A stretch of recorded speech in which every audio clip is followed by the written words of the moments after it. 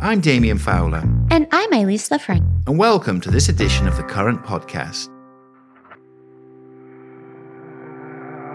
We talk to the biggest names in digital marketing, and this week we sit down with Domenic DiMeglio, EVP and CMO of Paramount Streaming. Paramount Streaming, which includes access to content from CBS, Comedy Central, MTV, CBS Sports, and soon Showtime, to name a few, has the third largest subscriber count, making it a force to be reckoned with in today's streaming wars. Domenic has been part of the Paramount family of brands for more than 18 years and on the front lines of the industry's shift from linear to streaming. Domenic sits down with the Current Podcast to talk about what's next for Paramount Plus and Pluto TV, where they are focusing their bets, and how they're looking to boost revenue this year.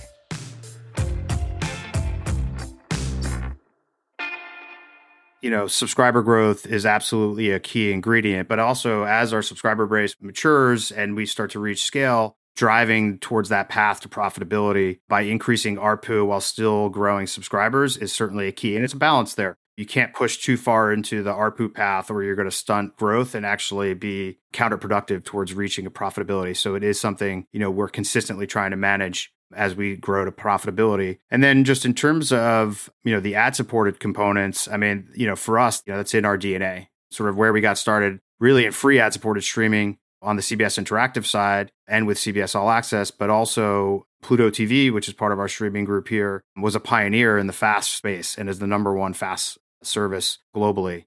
In that regard, feel like we have really good pedigree in terms of driving ad-supported businesses. It's fair to say that you've had a front row seat to television's evolution, being part of the Paramount family since 2005. Tell us a little bit about that ride and, an exciting ride, maybe unexpected. Certainly unexpected. I don't think I could have imagined the landscape as it sits today, my first day at what was CBS Digital Media back in 2005. It's been an adventure, but a super exciting one for sure. I was lucky enough to join at the time and be part of the small organization there at CBS Digital Media that through CBS Sportsline at the time, we streamed March Madness for free for the first time on the internet, which was an exciting milestone. And for those that recall that time, Boss Button broke the internet, that sort of fun button you hit so that it looked like you were on a spreadsheet instead of watching March Madness at your desk. So that's what broke the internet, not Kim Kardashian. That's what did. This was pre-Kim, I guess I should say at the time. And then later that year, sort of we doubled down and we were able to get the green light to be able to stream full episodes of CBS content on CBS.com the day after they aired on broadcast, which, was a first at that time. And so between live sports and streaming full-length TV content, we really got our start early in those days. And then I'll kind of fast forward, we went through the years. I think, we also worked through some pioneering distribution deals. We were one of the first companies to distribute full episodes of primetime content across partners, including those like YouTube and Yahoo, as well as our traditional partners. And then, of course, SVOD started to take shape, certainly with Netflix. Hulu was just about to get going in the space. We were able to sort of galvanize support internally. And a small group of us were able to launch CBS All Access in 2014, which at the time was the first single network streaming service in the space. So we kind of built that business, brick by brick. We started with an ad-supported tier. Later, we were able to introduce our ad-free tier, the premium tier on top of that. And then just, continued to build that. We started with originals in 2017 with The Good Fight and Star Trek Discovery, which were huge milestones for us. And then as we were merging, CBS and Viacom Corporation, with Bob Bakish's leadership, we're setting the strategy for where streaming should go going forward and realize like CBS All Access could become that flagship service. And so we started in early 2020 on the path towards rebranding the service, landing on the name Paramount Plus is what we thought was the best name to go with. And then, of course, the whole launch plan, the product plans to bring it all together, which, culminated with us rebranding the service in March of 2021. And then from there, it's been, an amazing ride. We've been the fastest growing streaming service in the US and have also now seen, really fantastic growth internationally over the past 2 years. After recent earnings from multiple streamers, analysts were very dismissive of streaming's ability to basically ever make a profit. What would you say are the chief challenges right now in this fast-changing space? And then how is content and marketing then an important part of the strategy? because it's such a crowded space, because everybody's pushing so hard into streaming, and because there's outside competition for consumers' time and attention, it's really, how do we find ways to continue to break through and drive growth in streaming? And certainly we see a path towards profitability, but a key ingredient in that is continuing to grow the service and drive scale. And one of the things that we talk about often is, well, we for sure think we have an advantage in content. We have amazing franchises and IP, and frankly, underestimated franchises and IP within the Paramount portfolio. I will also be the first to say that great content isn't enough. Everyone has great shows. Everyone has, things that are really appealing about the service. We all have lists of content that we've seen that we want to get to at some point. And so it's also critically important in terms of how do we break through? How do we create that urgency for people to want to watch this show in this moment? Sports for us has been an amazing ingredient in terms of there's nothing that drives that sense of urgency more than I've got to watch this game or I've got to see this soccer match today because that's when it's on. And of course, from a marketing perspective, I would say the same holds true. How do we break through in the noise? There, I think it's certainly, setting a really thoughtful strategy for the campaign, working with the amazing creative talent we have in terms of how we develop our assets to support the campaign. We've been fortunate to really forge some very transformative partnerships within the company. And so for Paramount Plus, as an example, we are the exclusive streaming partner for Walmart Plus. So Walmart Plus members get a subscription to Paramount Plus Essential as part of their membership. We are just, as we speak, have gone live with Delta and are their exclusive streaming partner in the air. And so for Sky Miles members in the US, get free access to the full Paramount Plus app experience while in flight, which is pretty amazing. And so you couple all of that, as well as, of course, trying to do what you can from a campaign perspective, right? The team always challenges itself. What can we do with this particular campaign to put a dent in pop culture? How do we be disruptive? And so those are, I think, a lot of things that are always top of mind as we sort of, try to break through. Those partnerships sound critical and key, but I also wanted to ask you about the Pluto TV, which I know is a very important part of the portfolio and I guess the strategy. You ended 2022 with 79 million monthly active users. Could you talk about the channel and how you use it, to kind of bring some of those elements you just talked about together? The leader of our division, Tom Ryan, who was co-founder of Pluto TV, was setting about how to solve the paradox of choice, right, in terms of what to watch. And, one of the things that has really differentiated Pluto is the leaning on our programmers, right? And so we have a team of programmers that are curating each of these channels. So it's not enough just to have, say, a CSI channel where you're just sort of running CSIs, from start to finish, but really sort of curating that channel. And then as you get into genres and others, like leaning into folks that have passion around that so that they're programming for you. And so that when you want to get in that lean back experience, it feels very natural, feels very comfortable. And next thing you know, you've watched for a few hours on end. So obviously with Pluto, with that lean back ad supported experience, we feel it's very complementary to Paramount Plus, right? Which is a more on-demand driven SVOD experience where we have the ad subsidized tier as well as the premium commercial free tier. Actually just really sort of integrating here now with Paramount Plus with Showtime to add even more value for our premium tier subscribers. And so we talk a lot internally around how do we create the free-to-pay ecosystem. And a couple of things that we do. Pluto TV obviously is an enormously valuable promotional platform for Paramount Plus and has been for Showtime as well. Paramount Plus and Showtime have Barker channels on Pluto TV, but it's also we're working on ways on how to make it bi-directional. One of the things that we're starting to do is taking prior seasons of originals and running them for the 30 days leading up to their new season premiere on Pluto TV so that we're getting sort of fresh original content to Pluto TV and at the same time using it to promote the new season coming on Paramount Plus. And then when the new season premieres, the first episode of that season will also debut for free on Pluto TV. And so we see a high overlap in terms of the number of users who are using Paramount Plus and Pluto TV. And it really is that each service is finding a way to fulfill the consumer's interest in streaming. More generally, the streaming space is growing more fragmented. And at the same time, there's a lot of talk about the value of consolidation across content. From your perspective, can you talk about that? For instance, Showtime and Paramount Plus.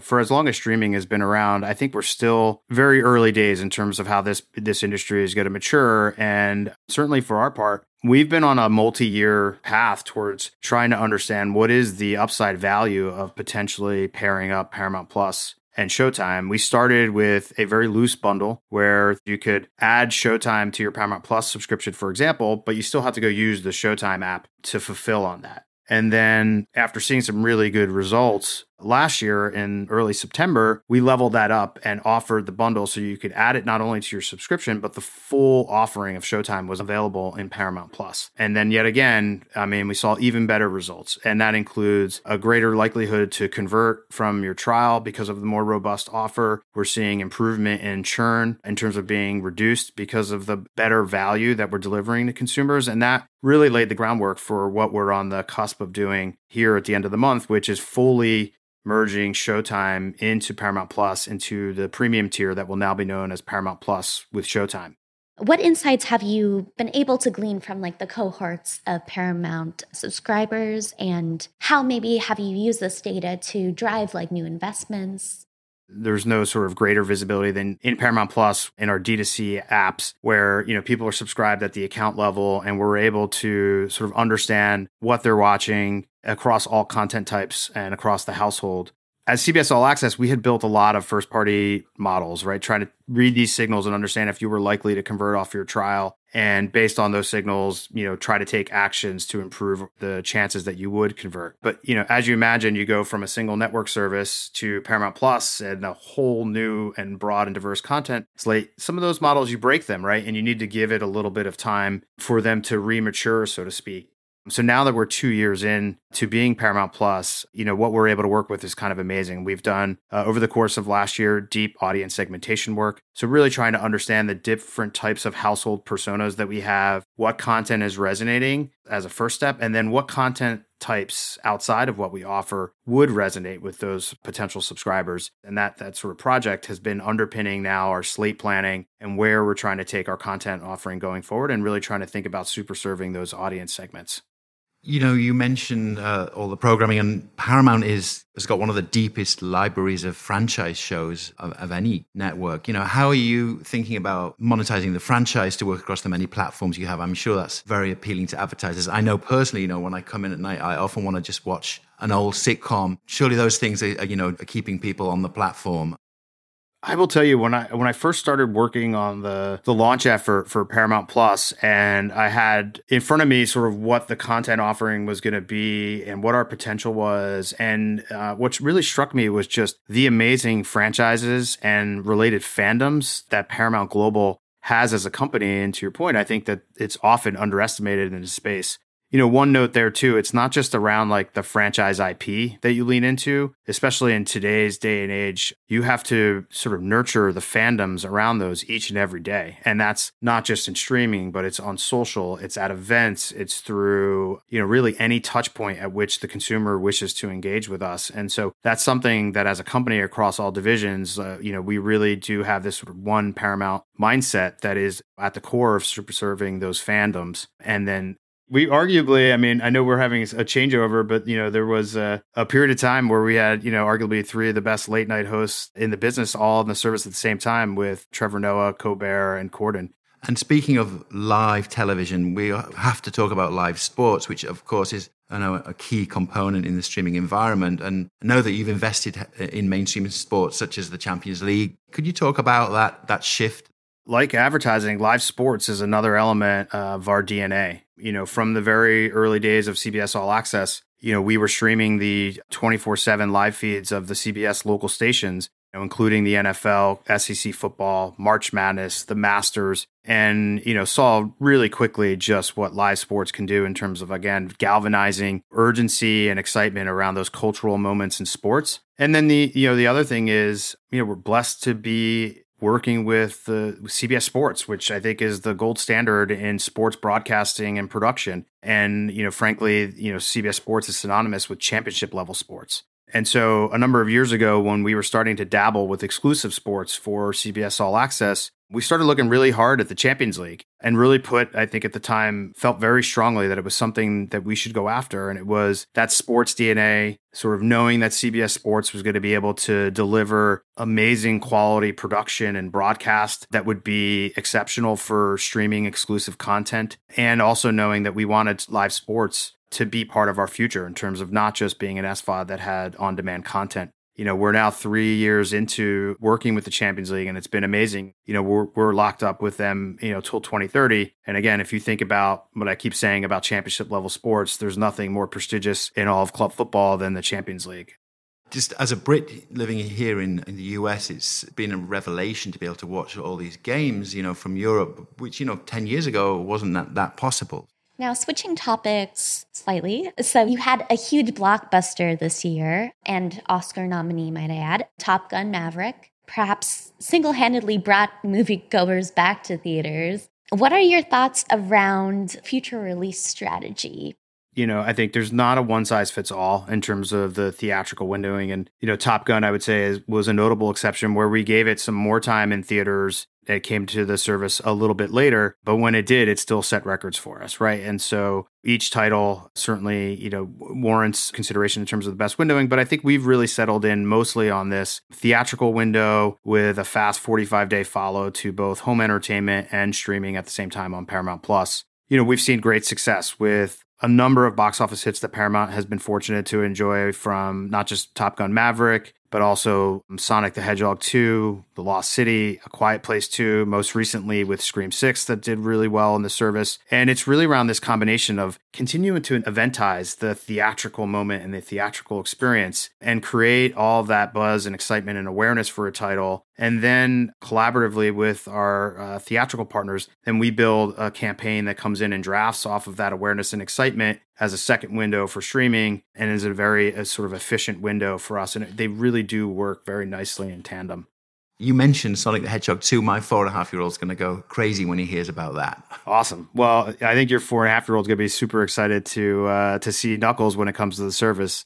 But in the meantime, is he a Paw Patrol fan? He's crazy about Paw Patrol 2, yes. His water container is a Paw Patrol water container. Based on subscriber insights, I'm going to venture a guess that he may watch it over and over again. Is that a fair assessment? That's correct. Very much a fair assessment. Awesome. Yeah. I have a good one to share, which is a couple of years ago. It was 2021, so we were still sort of mid-pandemic there, and we had the Paw Patrol movie that was going to launch. And in that particular case, it was over the summer, so there's still trepidation, I think, around like parents coming to theaters. And so what we did was we went day and date with the theatrical release and Paramount Plus. We partnered with the Paramount Pictures team, combined efforts and leveled up the overall size of the marketing campaign. As you would imagine for a Paw Patrol release, there was a significant sort of consumer product push with all of our retail partners like Walmart and others. And then overall, the company really got behind it. And it was an amazing example of how the flywheel or the ecosystem that we're building really worked. So the movie exceeded expectations in the box office. We exceeded our expectations in streaming.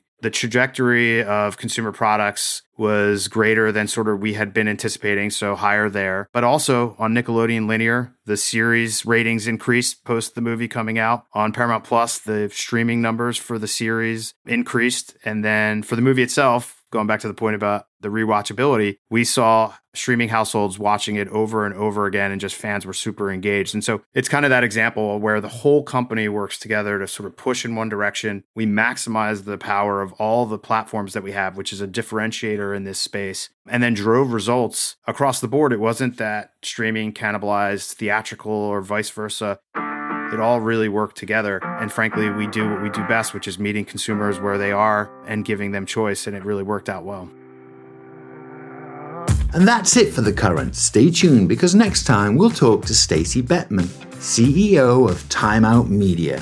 We're touching our audience in all the places that they're living, because we know we live on our phones, we live on our screens, we live on the streets. So it's a very interesting mix of making sure that we are able to touch our consumer at a maximum of touch points where they are. The Current is produced by Wonder Media Network. Our theme is by Love and Caliber.